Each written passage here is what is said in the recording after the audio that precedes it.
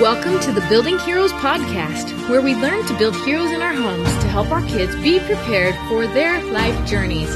Hi, I'm your host, Molly Christensen, and I love to encourage and mentor you on your path. Hey everyone, welcome to podcast episode 80. A couple weeks ago, I talked about dead batteries and how that can easily happen to a homeschool mom, or any mom really. And that really resonated with many of you. But I know that many of you, while you're probably agreeing with all these ideas, you're probably still thinking, but Molly, you don't know my life. I really don't have time for self-care like that. Between the kids, the husband, the work, the homeschool, babies, managing the house, all the things, I just don't have any extra time. I hear you. I totally thought the same thing. There are so many other things on the list that really do just get prioritized because you know how it goes. If mom doesn't do it, no one's going to do it. I personally went for many, many years without prioritizing much, if any, self-care. I mean, I did brush my teeth. That's pretty good. And when I say self-care, I don't really mean, watching a show or having lunch with friends or getting a haircut. And those are nice activities, but it's not self-care, because self-care should be things that are going to recharge you, power you up. So if you want to hear more on that, go back to episode 78, because I talked all about that. But the problem is that as a mom, I was often grumpy, overworked, overwhelmed, and I never really felt I could get it all done because I couldn't. And, let alone thinking maybe I could actually get ahead. Yeah, right. So when I was about 5 years old, my mom had what she calls a crash. She had given birth to baby number 5 a few months before. My dad was gone all the time because he was an international airline pilot. And when he was home, he was totally jet lagged. And she was just home most of the time by herself with 5 kids, ages like 11 and under. She was also a foreigner living in a country that was not hers, and she didn't have any relatives. She really just couldn't do it anymore. She had reached her breaking point. She told my dad to watch the kids, and she took off. And she went and stayed with a friend for a couple weeks. Nowadays, we do talk a lot more about mental health and getting help. And that's great. And I'm so glad that my mom spoke up for herself and did something about it. But this story really affected me as a child, and it also affected me as a mother, because knowing that this happened to my mom made me think, I don't ever really want to get to that point where I just crash, But the problem was I didn't really know what to do to prevent it. Fortunately for my mom and for us kids, this did help her recharge, and she did come back and she did take care of us. But I always was thinking, as I grew up to be a mom, it would be so much better if we didn't have to get to that point in the first place. Instead of a, once in a motherhood runaway trip, we could have some consistent self-care to prevent that. My first big problem about all this, though, was that I did not think I had any time to do it. I really had a lot on my plate, too. And I'm assuming my mom probably thought the same thing, too. So I decided I was going to dig in a little deeper into myself to figure out how I could actually have some time. I could actually fit these activities in my life that help me feel recharged. So I did have the realization that I did have time for anything that I made a priority. But somehow I could not ever make self-care a priority. And so I came up with some reasons about why I wasn't making time for self-care. And I'm wondering if maybe you've been doing any of these, or maybe some of these you can relate to. So number one is misunderstanding self-care. Maybe you thought you were doing self-care by watching Netflix, having a little time to yourself, scrolling some Facebook, or eating some ice cream, buying yourself something.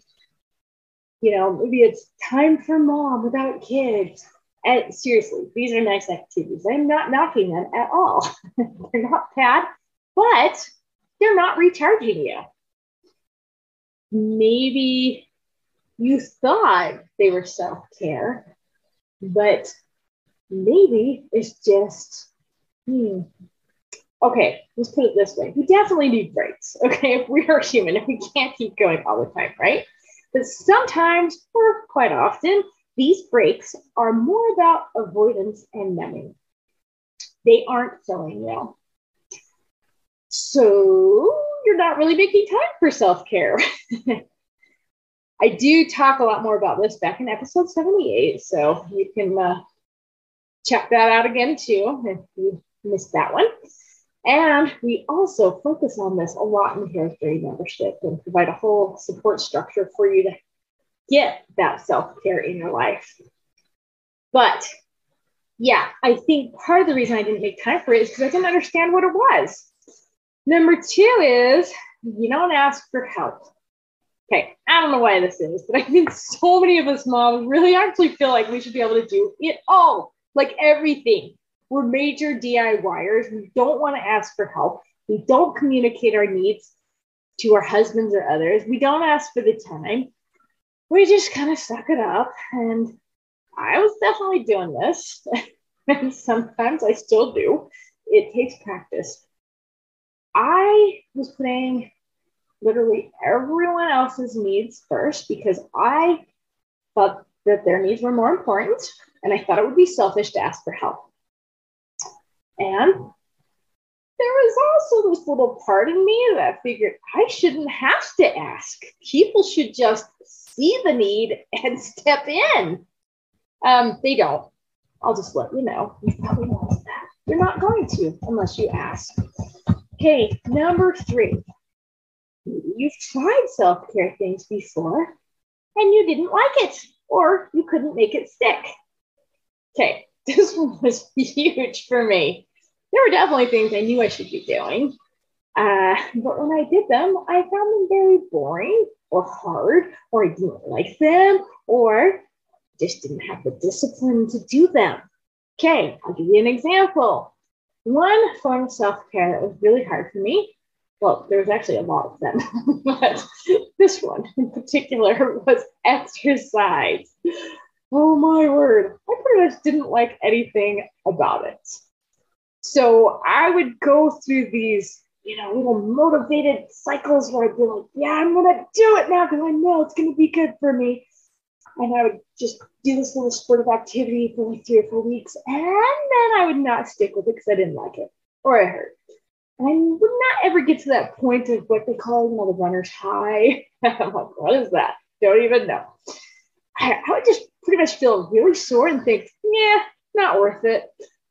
So of course I'm not prioritizing time for that. And then number 4 is it is easier to just say you don't have time. It is easier to blame your kids, your husband, yourself, your circumstances than it is to actually prioritize it. And this also connects to asking for help, because if we don't ask for help, then we can blame the other people because you don't have time, especially when they aren't stepping up and helping you and you think they should be able to see you drowning over here. Well, way easier to blame the other people. And because then you don't actually have to learn how to make the changes to include self-care. And yeah, it's a lot easier to blame people than to prioritize the time, because then you can just say, oh, I don't have time for exercise. Bummer. Yeah. Okay. So number 5, you don't know you are worth it. You're worth taking care of. This is actually the root of all the problems of not finding any time for self-care. We tend to prioritize everyone and everyone else or everything else over our own selves. In fact, I heard about this study where they They measured how likely people were to administer a medicine to their pet. So the doctor said, your pet needs this medicine in order to live. And then they followed up to see how good the people were giving them the medicine. Well, turns out most of the people were really good at giving this medicine to their pet because they love their pet, right? Then they tested people and how good they were at taking the medicine for themselves. Guess what? People were way more likely to give their pets the medicine than they were to themselves, even though both of them were really good for, or it was supposed to improve their lives, right? So why? It's because they valued that pet so much. They don't want to let the pet down. They love their pet so much. We do the same thing with our families because we value them so much, but we don't do it for ourselves. Crazy, isn't it? So we don't know how to value ourselves enough to actually prioritize the time to make yourselves do the things. In fact, I'll just phrase this from my perspective. I had to learn how to value myself enough to prioritize the time to make myself do the things I didn't like doing simply because I knew it would recharge me and then I could show up as a better person for my family. So the good news is that even with those things I don't really like doing, like exercise, after you practice them long enough, you get through that first hump and you're not so sore anymore. And you do actually start getting to the point where you kind of like them, or at least you don't hate them so much that you don't do them, right? And you know what results you're going to get, and you like it enough to keep making yourself doing it regularly. So I don't know. Do any of these resonate with you? Are you doing these? Are you not finding time for self-care because of any of these? Like, you don't understand what self-care really is. You don't ask for help. You've tried and failed too many times.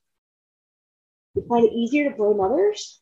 Or you just don't value yourself enough to do it. So this is all good news.